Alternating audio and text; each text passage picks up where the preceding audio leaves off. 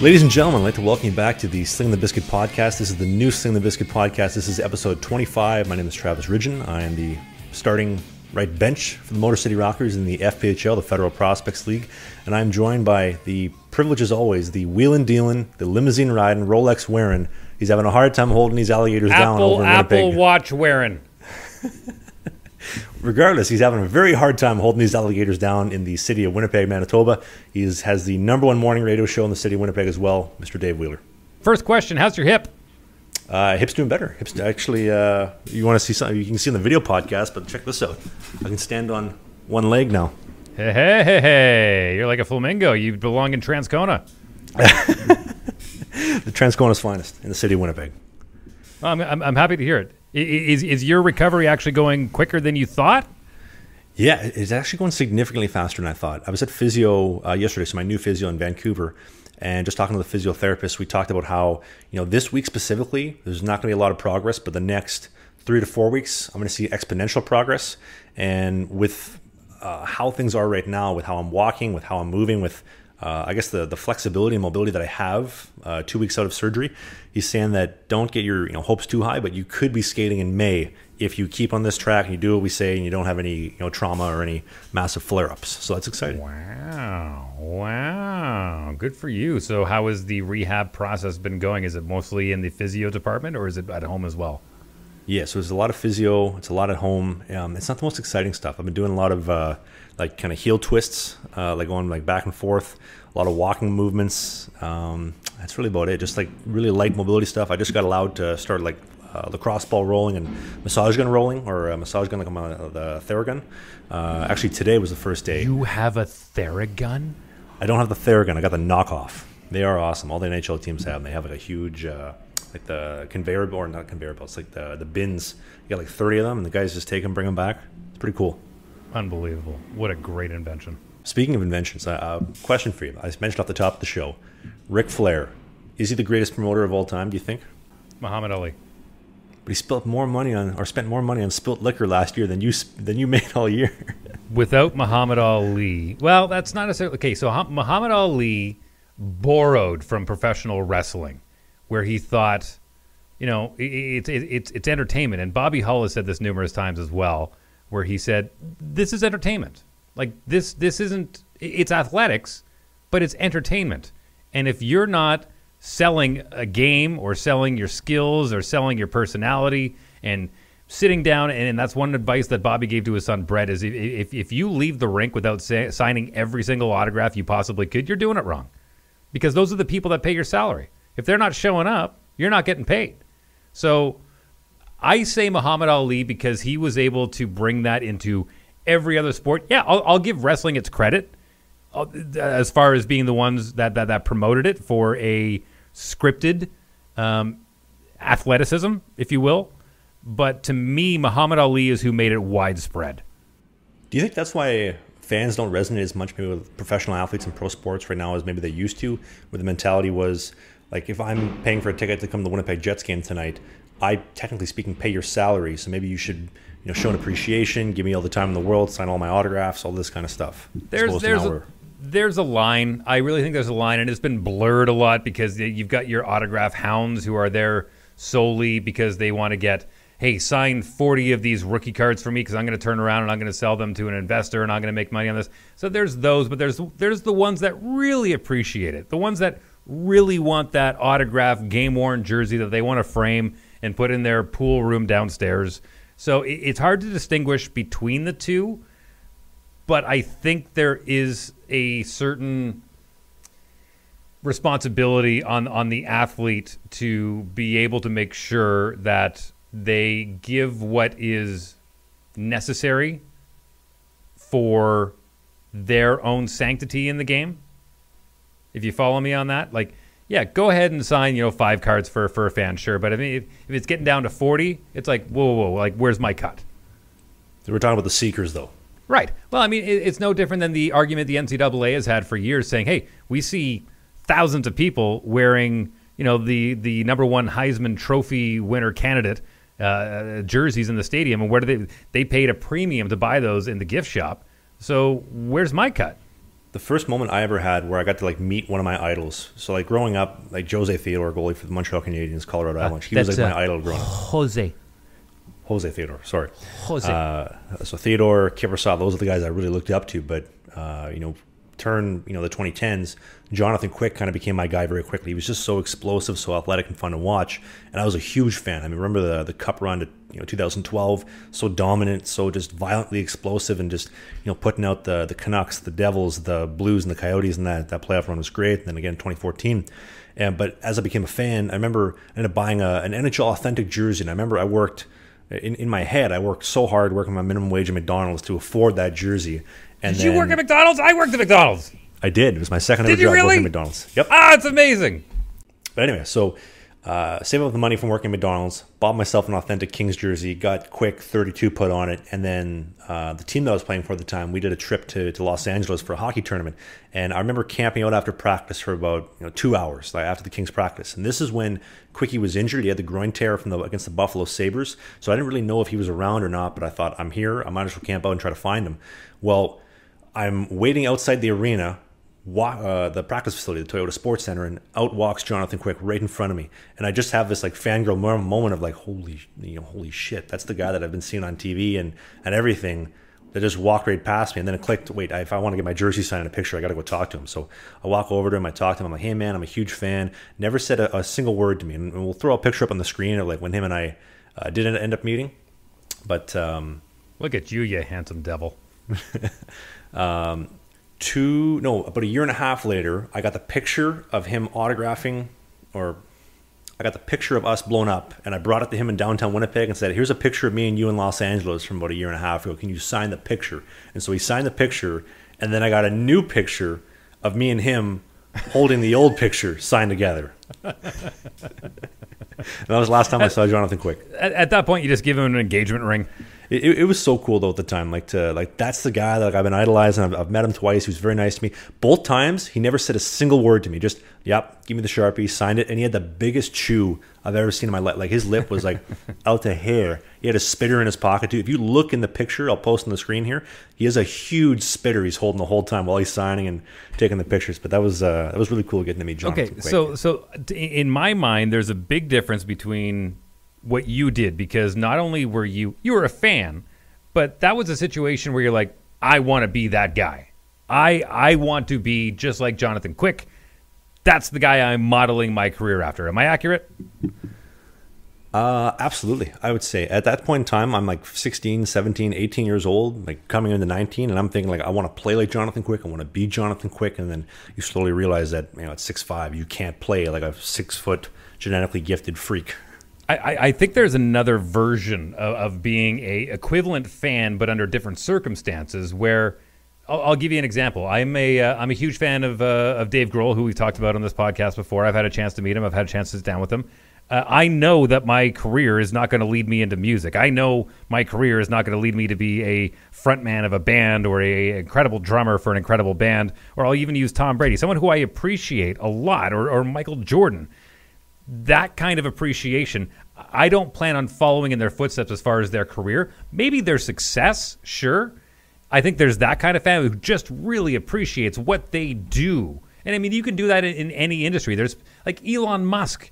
I appreciate that guy so much for what he's done through his career and what he's been able to achieve and sending satellites into space. That is not in my realm of expertise at all, but I appreciate what he's been able to do and the focus and dedication that he's done. But then you've got your other ones who are just seekers. They're like you said, they are out for the money. They want that autograph. They want you to sign 40 pieces of memorabilia so they can turn around and sell it. So I think the player can determine whether it's like, oh, this person's a fan, this is a kid, this is a human child, or this is just someone seeking money. I want to think too, like when I'm coming to ask you to sign my jersey and sign my puck, and I'm also asking you to sign the picture that we took together last time of the picture we took last time. Like, I'm a fan. I'm a religious fan. Like, I haven't washed the jersey. I think I had a ketchup stain still on the jersey that I didn't wash because I wore it to Staples Center to a game, and I got a hot dog and I spilled some ketchup on it, and I never washed it because the jersey was signed. Because I had, if you're watching the video version, I had Jonathan Quick the signature right on the back of the numbers, and I think I got him to sign the front as well, just in case one rubbed off. And I had a ketchup stain not too far off from the signature, so I didn't want to wash either away. I think it's still on the jersey. And then there's one more version, and I think athletes are very cognizant of all of them. There's one more fan, and I'll reference the movie The Fan with Robert De Niro and Wesley Snipes, where Wesley Snipes was a ball player, and Robert De Niro was such a fan that he ended up going on, spoiler alert, goes on and ends up murdering another player on the baseball team so Wesley Snipes could have more success. Then there's that crazed fan, which I think a lot of entertainment industries deal with, where they're obsessive and it becomes dangerous for the athlete or the star in question. I know we referenced Blades of Glory last week. That's what you're making me think of with Hector and Jimmy McElroy when he comes up to me and say, "Hey Jimmy, I just want to take off your skin and wear it to my birthday party coming up." Right. Hector, didn't I have a restraining order filed against you? Yes, Jimmy, but nobody can obsess like I can. I got around it. And then he gets him back into figure skating. Oh, and Jimmy, by the way, I'm still going to kill you one day. And then he runs away.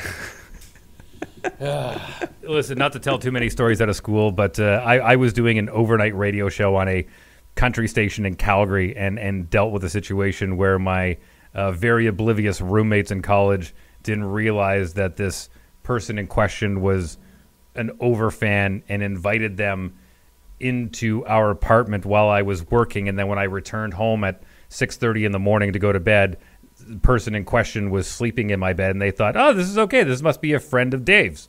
Not the case. So it can happen in any industry. You don't have to be the best athlete in the world or the biggest star. It can happen to anybody, and it can get scary. Or when they show up at your job site with pitchforks and torches and want you fired. That's a different kind of fandom. They love you just in different ways. Speaking of which, I got into a bit of a dust-up with somebody on my morning radio show that I want to tell you about a little bit later on this morning. But spoiler alert, it has to do with food. Yes, and one thing that we did want to talk about, it was kind of penciled in the notes here, but the Federal legend, we talk about him literally every podcast, Joe Pace, player, owner, assistant captain, coach for the Mississippi Seawolves. So he will be coming on the podcast sometime in 2023. I was talking to him the other day. We're trying to get it set up so it's in person, because you've got to get an in-person interview with Pacer. But it's going to be coming up. But one of the questions that I had was, he's 37 right now, Joe Pace Jr. He's played the most games in Fed history, coming up on 500, which is the record by far currently, and will be at 500. He's got 3 kids, a wife, family. They're doing the whole show front to back. And he's still kicking. He's still producing. He's played games in the ESPY. He's actually alumni, former member of the Weyburn Red Wings in the SJHL, in the Saskatchewan Junior League. Wow. Legend. But, former Royal Bank Cup winners. Yes, former Royal Bank Cup winners. And I was thinking to myself, what is Joe Pace doing to keep this going? How does he still have the drive? How is he still producing? How is he getting things done, both in the upstairs office and on the ice? And Dave and I were talking about it. Is he eating? Is he on the carnivore diet? Is he on the Liver King diet? Or what is he doing? And yeah, I'm curious. Well, I think, and I can speak being 43 years old, that you realize that I might not be good at anything else, and I want to kind of drag this out as long as possible. And if I'm able to be sustainable and support my family of 3 kids and still do what I love to do, even though it's a lot of work and it's a different kind of work than just being a rookie that comes into the league and is just meant to score goals or get assists or stop pucks or whatever it may be, if you get into a realm of, I'm going to be invaluable to this franchise and be able to make a decent living at this, why would I do this then instead of going to sell used cars? No offense to the used car salesmen out there, but if you had your choice, would you rather do something you absolutely love and put your heart and soul into it? I couldn't agree more. And there's a lot of guys too, even the ECHL, especially SPHL, guys that have been playing a long time where, believe it or not, they genuinely hate hockey. And I don't think they actually hate hockey. I think they hate the business side of professional hockey, the day in, day out of management. And it's not even about playing the game at that level anymore. It's just about, dealing with the BS and how much you can put up with. But these guys hate hockey, but they continue doing it because they, finished junior, went right in the pro. They don't have a university or college education. They don't know how to do anything else. They've been told their entire life from the Bantam draft at 14 till now, you're going to be a pro hockey player. So in their minds, they're saying, well, I might as well just keep playing until I can't play no more. Or whenever the wife tells me it's time to pull the plug. And I think that's why also a lot of guys do end up quitting earlier than maybe they would like if they're on that path, just because, you play college hockey, you put yourself in debt going NCAA or whatever. If you end up playing junior A in Canada, get your free U Sport education, which is great. And so you do that, you come out debt free, or in the US, you go into a lot of debt. And you go into pro hockey, you're making 125, you're making 250 a week, you're not making a lot of cash, but then you start realizing slowly, I'm not getting ahead in life. I'm still playing pro, but I'm not making pro money. Though the missus is on me that maybe it's time to start life, kind of, get a little bit more serious. And it's difficult to do that when you're gone for 8 months out of the year, you're back for 4, you're bouncing around, you don't know where you're going to go, and you're not really building towards anything when she wants to, settle down and whatnot. So it's interesting. Pro hockey is a job, but it's a job unlike anything else on the planet, no doubt about it. Well, speaking of getting older and making sure priorities are set, I would like to mention that Sheath Underwear, our amazing sponsor here on the Slang and the Biscuit podcast. Can I make a personal request? I need another set, and the reason why is because my wife is starting to give me the gear saying, hey, I'm not seeing your underwear in the wash enough. And I'm like, well, the beauty part about this underwear is that I can, wear it during the day. Everything's separated. It's good. It's clean. I can wear it to bed and then get away with half a day of it the next day because everything is separated and everything's fine down there and it's breathable and it's bamboo and I feel like it's kind of a part of me. She's like, your underwear needs to go in the laundry once a day. And I'm like, yeah, I get that. I understand that. But these things are amazing. And as long as I'm making sure that everything's compartmentalized, I'm good. Absolutely. And if Sheath Underwear was Ric Flair, it would be the Ric Flair of underwear. That was a terrible breakdown. But anyway. If your penis could be Ric Flair, it would go, woo, when it's wearing Sheath Underwear. Is that fair? And when it's in the underwear, it would say, I'm having a hard time holding these alligators down. Wrinkly skin on both sides.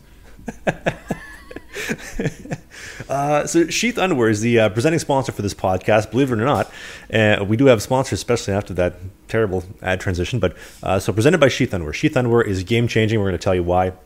The team at Sheath have engineered the dual pouch technology. Now, the dual pouch is a segregated and separated compartment to have your biscuit put comfortably into your basket so nothing is touching. So if you're a dude, you're working construction, maybe you're out there pouring some concrete while you're listening to the podcast right now, there's a very good chance your twig and your biscuits are stuck to the side of your leg. Sheath doesn't allow that to happen. You have to put your biscuit into the basket, if you get what I'm saying, but then everything is compartmentalized, so nothing is touching, nothing is sticking, everything is where it needs to be, and it breathes incredibly.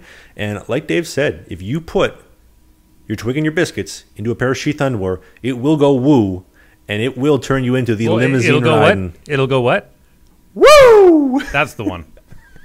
And you will become the limousine riding, Rolex wearing, jet flying son of a gun. And you can do that by going to sheathunderwear.com. You got to use the code BISCUIT69. That is BIZKIT 69. It's going to get you 20% off. The best underwear money can buy.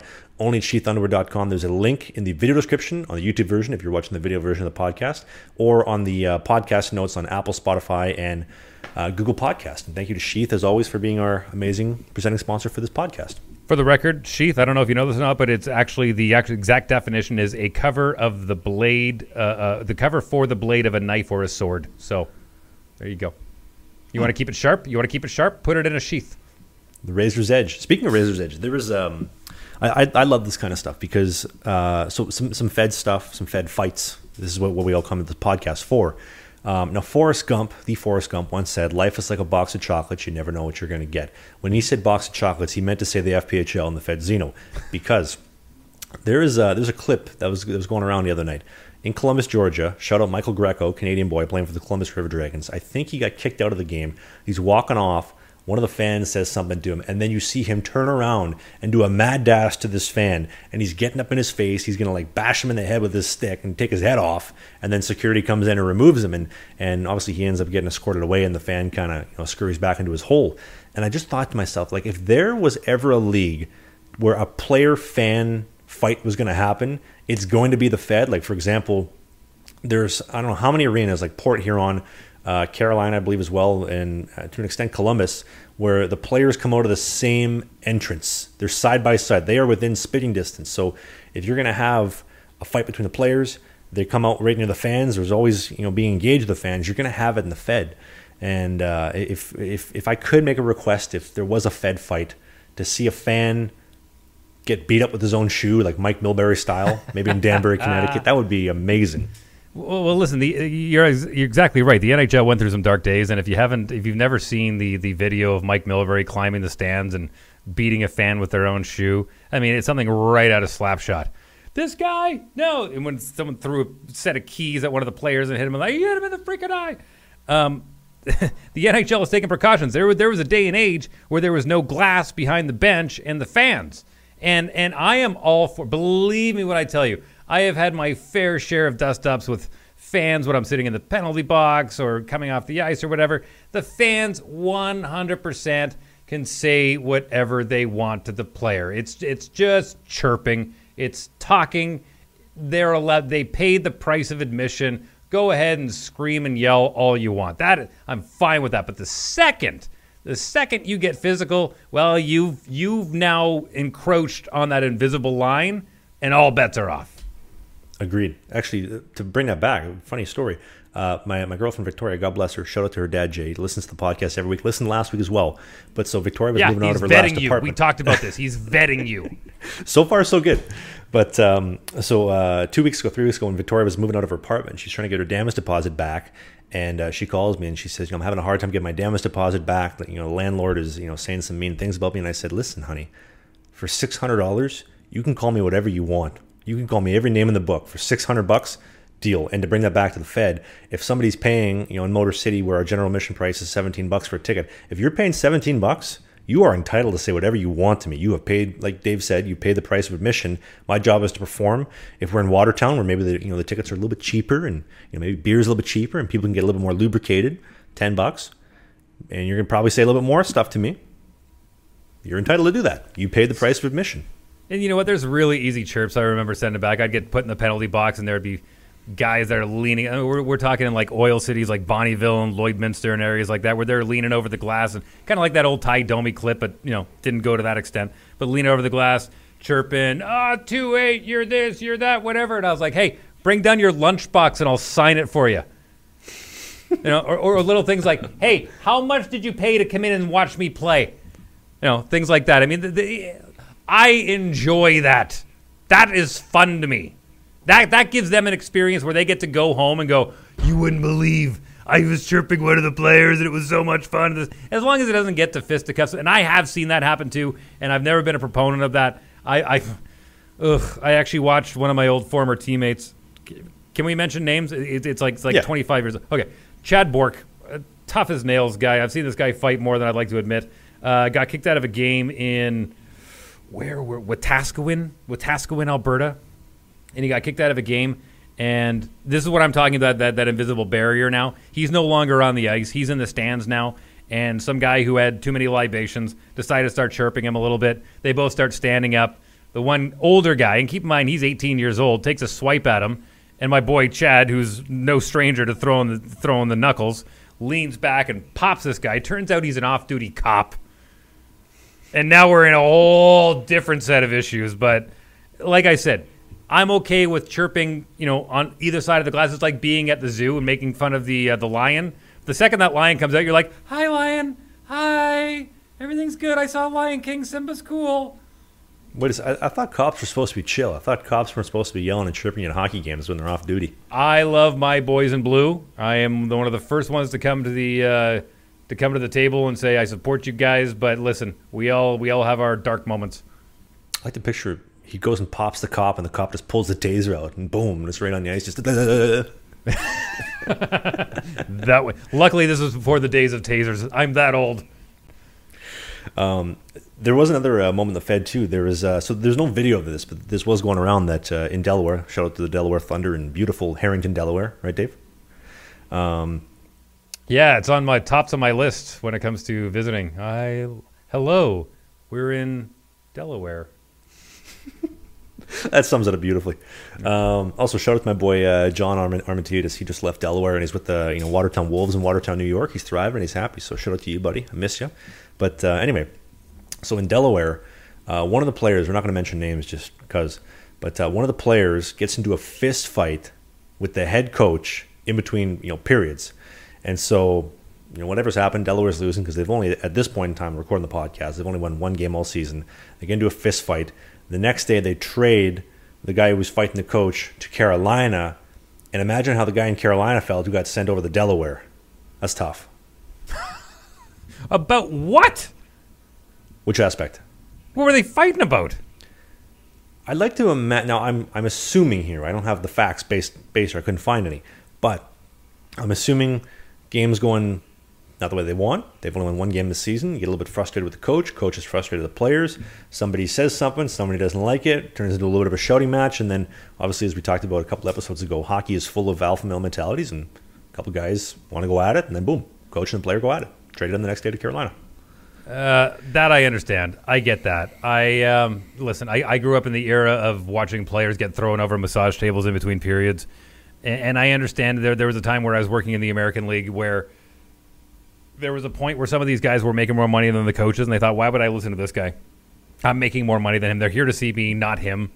Sure, run me through drills and whatnot, but I'll dictate how I play. Just send me out when you want to send me out. And the money thing has always been a bit of an issue when it comes to player versus coach, but there still has to be a hierarchy. And at the same time, I'm not putting any onus totally on the player, but the coach has to recognize too that there are times when you can lace into a player and times where you can't.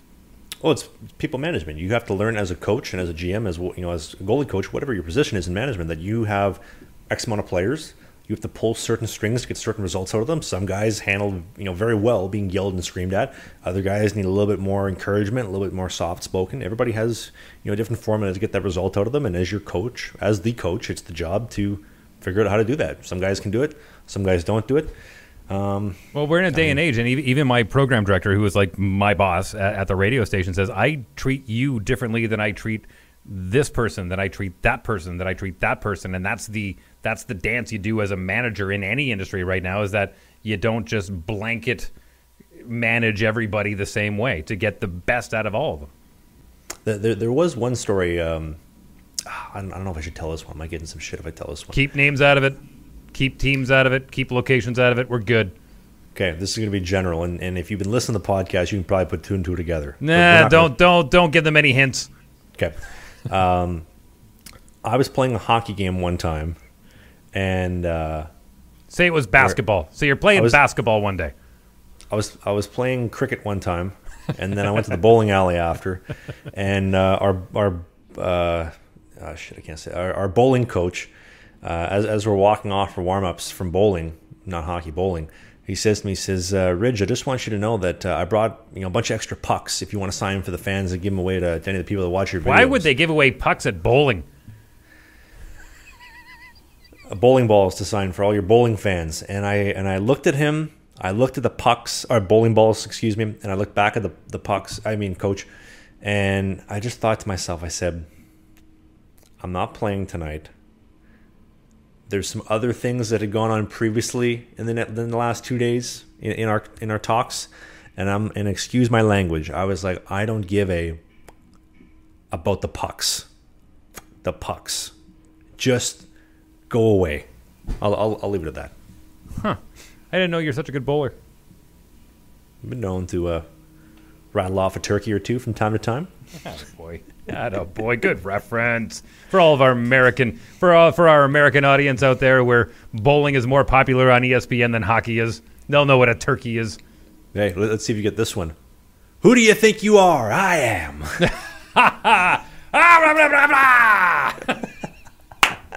Shout out Pete Weber, the greatest bowler of all time. What a viral moment. Yeah. Oh man, I love the. Who do you think you are? I am. What? Grandpa didn't take his meds today. By the way, if you're sitting in a situation where you're online and you feel like, especially in Canada where Bill C-11 is a hot contentious issue in the House of Commons right now, and you don't know if you're going to be able to get the things that you want on your internet, sign up for NordVPN. If you're not familiar with what a VPN is, let me break this down for you very simply. It takes your browsing out of your country, and it puts you in servers in different parts around the world. So not only can you surf the internet freely, it can also stop people from getting your information, which in this day and age it's the equivalent of walking around with your wallet out, like walking around with your wallet in front of you like this, going, here you go, here you go, here you go, There you go. Instead, you walk around with your wallet in your pocket when you're surfing online, so you're not going to be accessible to people who want to steal your information. Absolutely. And so on behalf of Dave and I, we'd like to welcome a brand new partner to the podcasting program for the first time, NordVPN. And we're going to have NordVPN for the rest of the month on the podcast, which is really, really exciting.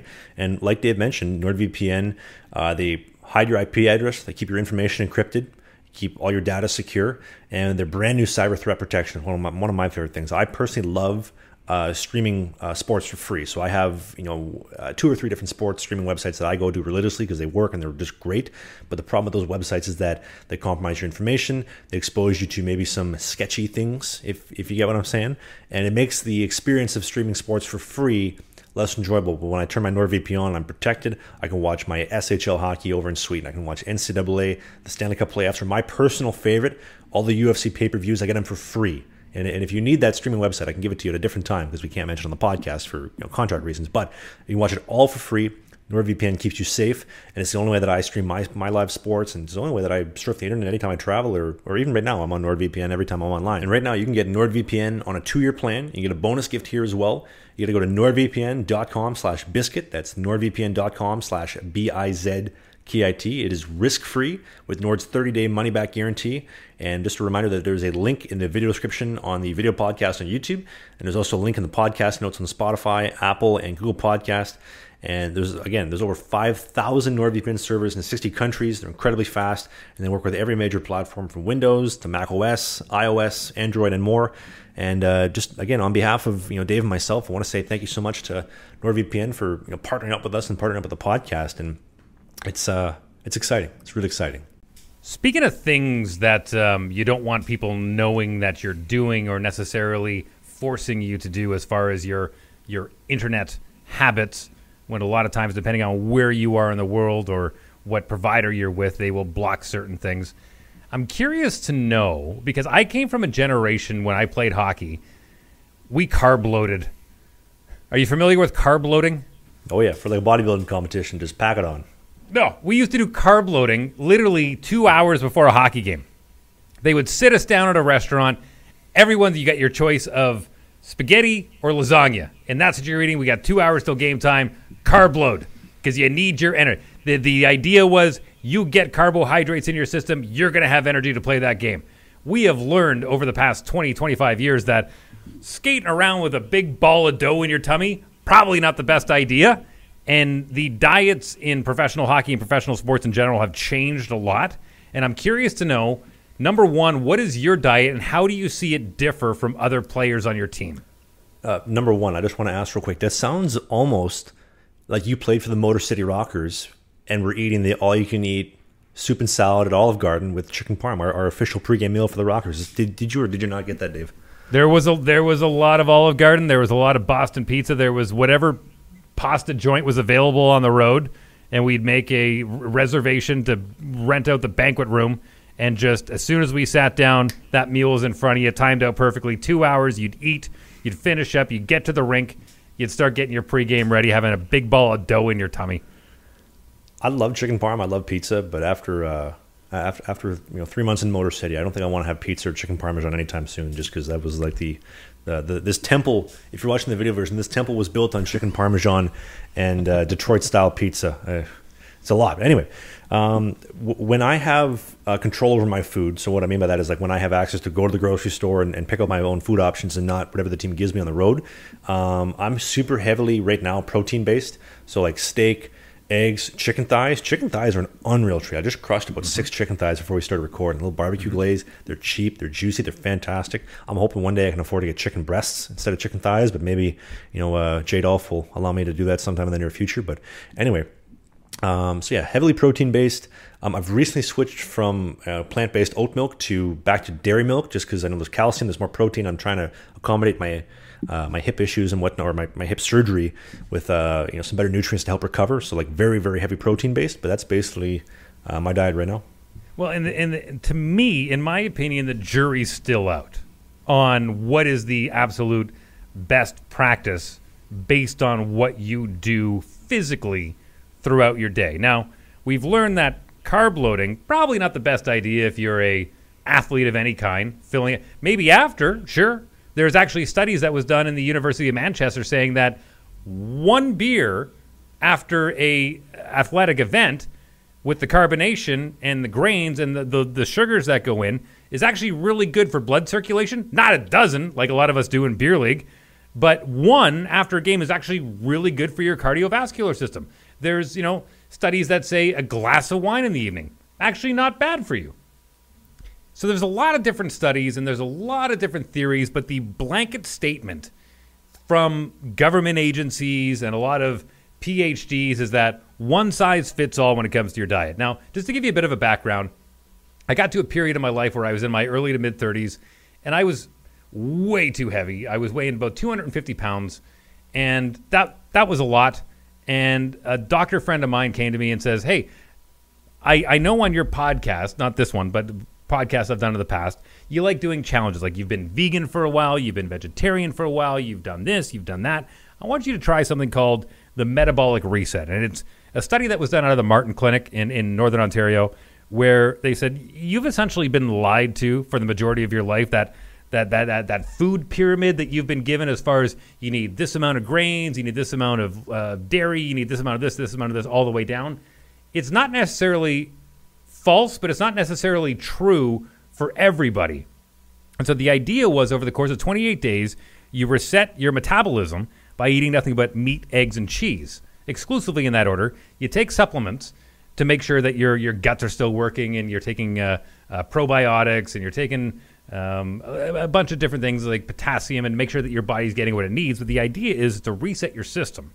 And so not only did my wife and I jump on this, my mother-in-law jumped on this, and after 28 days, she threw out her diabetes medication. Like, threw it out. She's like, I don't need this anymore, because she didn't realize how much sugar she was actually putting into her body with all of these carbohydrates and all of these different things. And the idea is after you get out of this metabolic reset is that you start introducing things slowly into your system to see what works for you and what doesn't work for you, whether it be vegetables, whether it be this, whether it be that, and everything within moderation to a certain extent. So I was on the air talking about this, and the reason why is because there was a new study that came out. It was a U.S. government-funded study that gave you basically another pyramid of things that you should encourage in your diet, things that you should put in moderation, and things that you should absolutely avoid. And one of the things they put in that is really good for you is Lucky Charms, and one of the things that you should absolutely avoid is eggs, ground beef, and steak. And I saw this and I said, how is this even real? Like this doesn't make any sense. Like actual brand name Lucky Charms. And so I went on a bit of a rant on this on my morning radio show, and I had an actual nutritionist call and say, if you don't have a PhD, keep your opinions to yourself. And I said, here's another example of somebody saying, if you're not educated, you don't have an opinion, to shut up and listen to whatever the government tells you. And I wasn't a big fan of that, because it's not a one-size-fit-all. It's not a umbrella like everyone needs to do this in order for everyone to live well. And because of all the different diets and all the different structures that I've done, this one works really well for me. It actually gives me a lot of energy, keeps me lean, keeps me clean, keeps me healthy. And for someone to turn around and say, you're giving people wrong information, all I was telling people was that if you're a professional athlete, you're going to eat differently than somebody who works in an office all day, or than somebody who has celiac disease, or somebody that has diabetes. It's not a one-size-fits-all. So more than anything, I was curious to know where you stand as far as an athlete, but also to give a little bit of indication that you don't necessarily have to follow the blanket recommendation of eat Lucky Charms and you're going to be okay. I think that if there's one thing that I've learned in my playing career is that you can't believe everything you're told. And I'm not talking just about like diet. I'm talking about like goaltending, about how the hockey world works, about just life in general. Like you've been told your entire life, okay, you're born, you go to high school, you graduate, you go to university, you do 4 years, you graduate, you get a job, work 30 years, you punch out, get old, and die. Right? Like that's what they tell you how to do it. And the reality of the situation is that, like you mentioned, everybody has different needs. Just kind of coming back to the Fedzino and player coaching. Everybody has different skill sets to work with. Some guys need to be talked to a little bit softer. Some guys like it a little bit harder. I should probably reword that, but you know what I'm saying? When it comes to diets, some guys like doing the whole vegan, vegetarian thing. I tried that for myself, and I thought it was terrible. I did feel lighter, but I didn't feel energized, and I felt like I was missing something. I went back to my normal diet. I felt better. And in the last, I would say, 8 to 10 months, I've gone extremely heavily protein-based, and I feel the best that I've ever been. I still supplement with my supplement sponsorship, Beyond Yourself, with their greens, their protein powders, and everything, and anything that I'm missing in my diet. But like you said, I go with what works, and I think that works for me. And it has me feeling great. I'm sitting comfortably at just over 200 pounds right now. I'm 6'2", 200 pounds. It's a lot better than 250. I got down to 185. That was too light for me. I was way too lean, but I was under very careful guidance of a doctor when I did this to make sure to see what. But the biggest misconception is people are like, oh, eggs and fat and cholesterol and steaks are bad for you because it'll clog your heart. You know what actually clogs your heart? Sugar. You know what cancer loves feeding on? Sugar. Sugar. Not even just natural sugar. Aspartame, sucralose, fructose. I hate to say that I'm training my kids, but one thing I have made my kids very, very cognizant of is that when we're in the grocery store, if you want something, go check the box. If it has sucralose, fructose, aspartame, any of that, no, it's off limits. That's just not good for you. And as a father, I love you, and I'm not going to subject you to that. You're going to be smarter than that. You're going to grow up. There's some things with some sugar in there. Sure, we can have a look at it, and let's see what kind of exercise level you're at.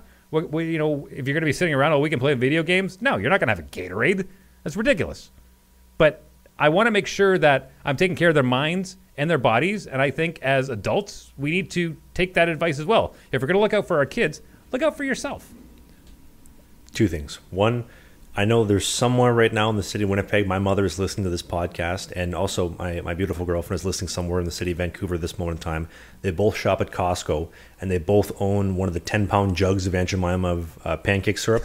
I'm just putting that out there because I'm a heavy 100% maple syrup and like 100% like liquid honey lover, and I get hazed for it. I haze for it because Aunt Jemima is great, and don't get me wrong, Aunt Jemima is good, but I refer to it as engine oil pancake syrup, just because there's no actual maple in the pancake syrup. And Aunt Jemima has a great bottle. They got the lady with the face on it, and it looks cute. But I like the 100% maple syrup. And also one more point. Everything in moderation. You want to have that every once in a while? Amazing. If that's part of your regular diet, maybe second guess some of your decisions in life. In the words of Kid Rock, Robert Ritchie, everything in moderation, including even moderation. Exactly. What was your second point? Oh, my second point was you could, in theory, eat or drink whatever you want, and it will not make you fat or have you put on weight. It's if you go over your calorie threshold. So I could, in theory, have 2,700 calories of Dr. Pepper every single day, or butter, or whatever. But if I don't go over that calorie threshold, it is physically impossible for me to put on weight. Same way, like if I had 4,000 calories of broccoli a day, I'm going to put on weight because I'm over my calorie threshold. It's just physically just the way the body works. So, well, here's the amazing thing about being a human. Your metabolism changes every year that you age, and you have to say, well, I ate this when I was 25. Why can I eat it when I'm 45? Because your metabolism has changed. That's why. Your metabolism will change, and you will age 20 years when you play in the Fedzino. I'll tell you that right now. All right. Anything else left to cover, sir? Yeah, we actually got a couple things to cover. Give her. First off, some people were a little skeptical about my comments last week on the podcast about the situation in Motor City and returning, resigning, whatnot, and I just kind of wanted to expand on that before people start losing their shit, saying like I'm talking shit about Motor City when in reality like I'm not. So the situation with Motor City is that I was signed. I went to Motor City. I was told when I signed that I was going to be the number 2 guy and I was going to play a bit. And as we document over the podcast, that was what was going to happen. And from then until now, I still never got a start. Although the team did promise me a start in December, it never came to fruition because of my injury, my surgery. But when Fed contracts are on a year-to-year basis, I'm only signed for this season. So after March, I'm a free agent, after May, I'm a free agent. Excuse me, and I'm not going to be skating until then anyway. So as far as I'm concerned, I'm a free agent because I can't skate between now and then. And when I look at the situation in Motor City, I don't see a lot that leads me to believe why they would want to resign me. They never played me. They didn't have any trust in me to want to play me or trust that I could get the job done for the team when I did win a game in a very dramatic fashion, getting thrown in after a line brawl in Watertown, which went great. We got a win.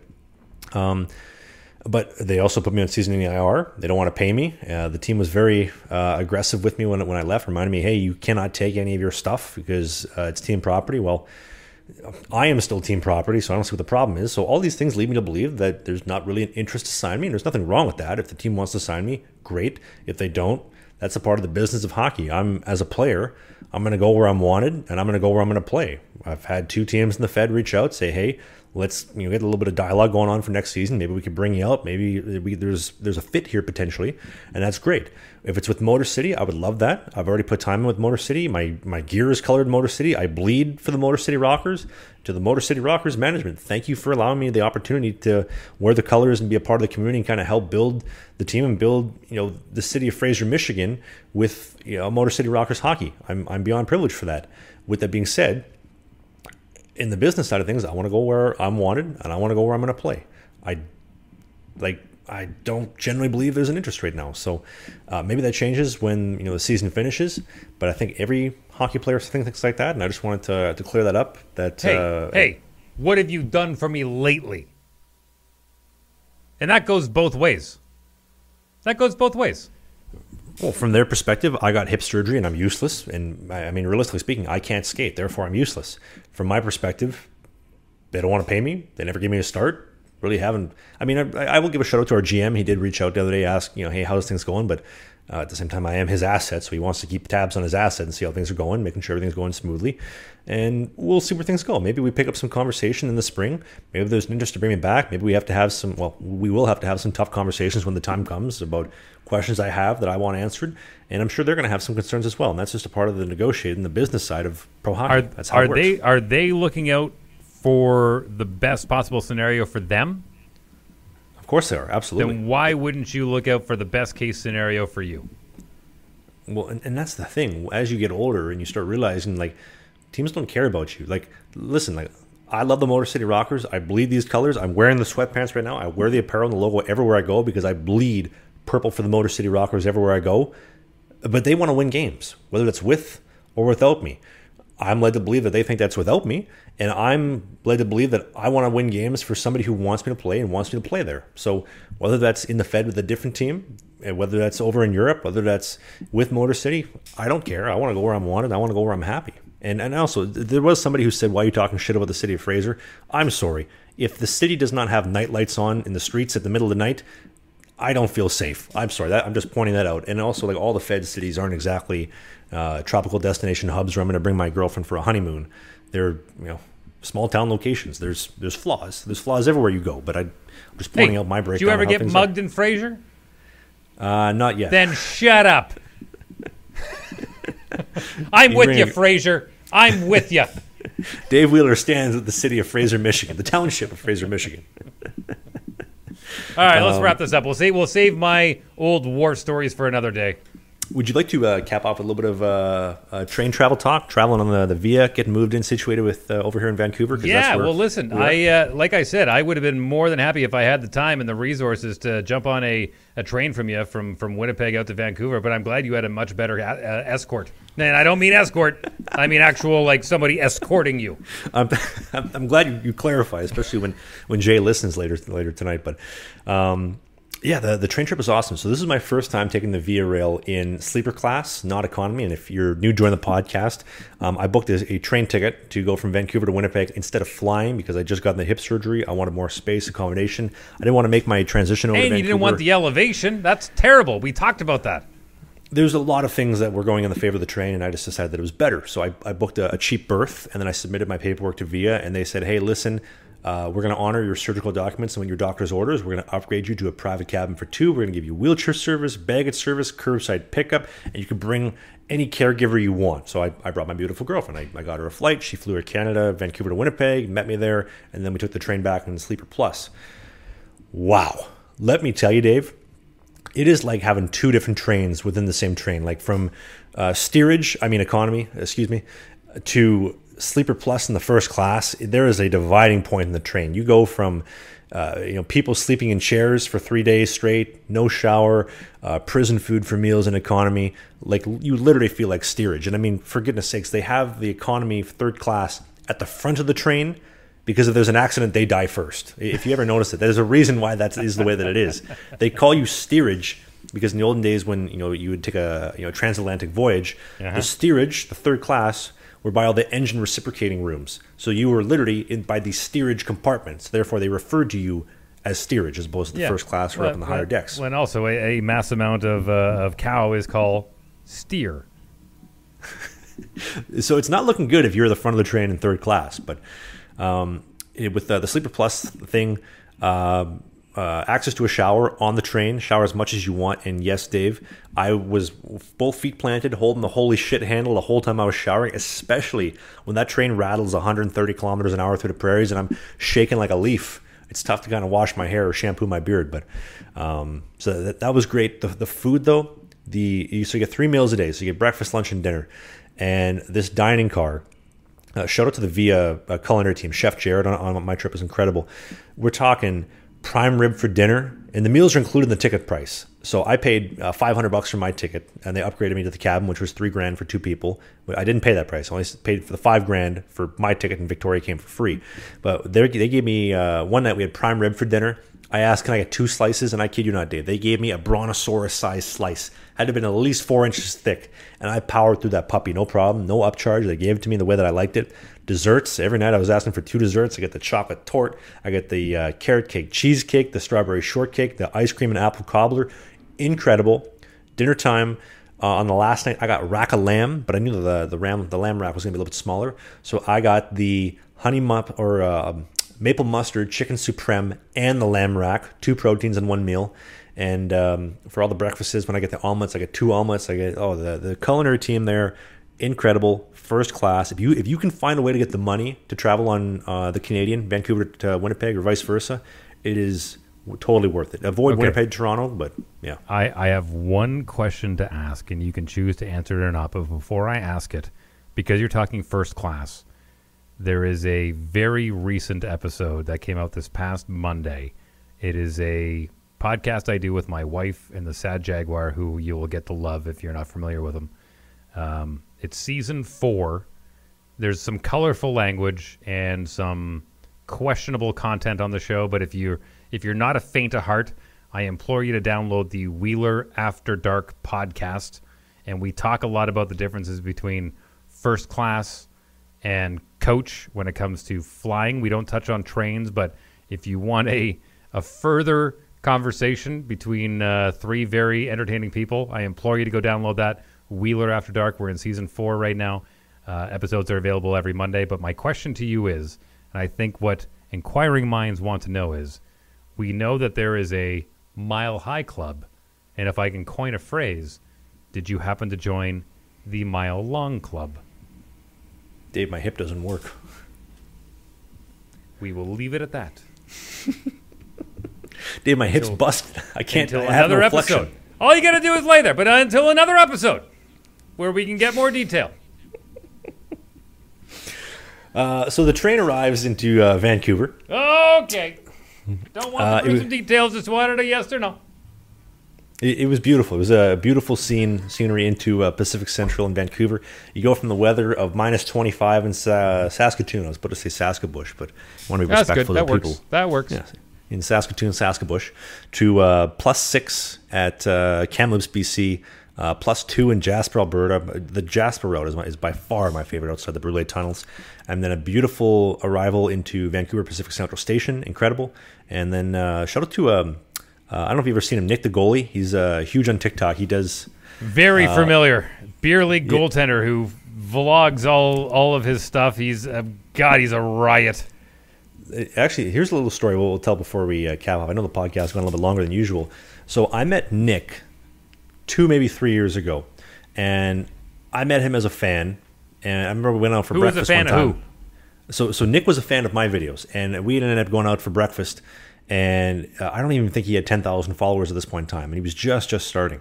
And I remember telling him at breakfast at Bonds off Broadway. It's a $2.95 breakfast. You get hash browns, 2 eggs, 2 pieces of meat, and a coffee for $2.95. Whether it's horse meat or not, I don't know, but it's a great breakfast for a great price. So me and Nick are sitting there having breakfast. And I remember telling him, "You're going to be bigger than me one day." And he said, "No, I'm not." And I said, "Listen, you treat the small guy nice when he's smaller than you. He'll be good to you when he's bigger than you." Well, now Nick just passed 1 million followers on TikTok. He's got 250,000 on Instagram. He's blown me out of the water on YouTube. He's got 150,000 subscribers on YouTube. And guess who was there to pick me up at Pacific Central Station on Sunday morning? Nick Weston, Nick the goalie. I'll give you a hot take right here. In my endeavors of dealing with people in the hockey community and the hockey influencer realm, there are a lot of really scummy people that are only out there for themselves and their best interest, and they don't give a shit about you. Nick the goalie, Nick Weston, is the cream of the crop, the pièce de résistance of great people and people that I love in the hockey community, and I'm sure Nick will watch this. I am very proud to call Nick a friend. Granted, I don't have many friends, and I don't have any friends in the city of Vancouver, but I'm Dave Wheeler as well. But I'm very happy to call him a friend and very proud of just how much he's popped off. He's a great dude, and I'm looking forward to seeing him again, man. It's crazy how Nick has popped off the way that he has, and he hasn't changed. He's still the same goofy guy that I got to love and know and meet in person. There's one thing I've seen him do on his channel a few times, and I challenge all of the goalies in the Fedzino to pull the Nick, is when a team crosses the red line, do the canoe. Oh, start kayaking. Yeah, the kayaking. That's it. Do the kayaking. I dare you. I dare you. What's his name? The 37-year-old in the Fedzino would love that. Oh, Joe Pace. Joe Pace. He Jr. would love that. Joe Pace will join you in the kayak. He'll do second fiddle right behind you. He'll have the stroke. Billy Squire, everybody. Stroke me. Hey, McElroy, you see this? This is how babies are made. And this victory is about as sweet as the cream pie that Boston was named after. We are running way too long. People are tired of us. Wrap this up, Travis Ridgen. Ladies and gentlemen, thank you for listening to Sling the Biscuit podcast. We do a new episode, Dave Wheeler and I, every Sunday at 11 a.m. Eastern. That's 10 a.m. in Winnipeg. That's 9 in Calgary, 8 a.m. on the West Coast in Vancouver, where I reside in this beautiful apartment with my beautiful, stunning, amazing girlfriend, Victoria. We will see you next Sunday. Friendly reminder, that is also 4 p.m. in Sweden, 3 in the UK, and 11 p.m. in China. This podcast is available on Apple, YouTube, and Spotify. If you're listening on YouTube, hit the like button, subscribe for more. We just hit 4,000 subscribers on YouTube, which is crazy. Leave a like, leave a review on the Apple and the Spotify video version. Support our sponsors. Sheath Underwear, code BISCUIT69 for 20% off. And the team at NordVPN, nordvpn.com/biscuit. There's a link in the video description. And I'm looking forward to seeing you next week with more Fedzino stories. And Mr. Dave Wheeler, closing comments, take us away. I'm doing my baseball out for those on the YouTube.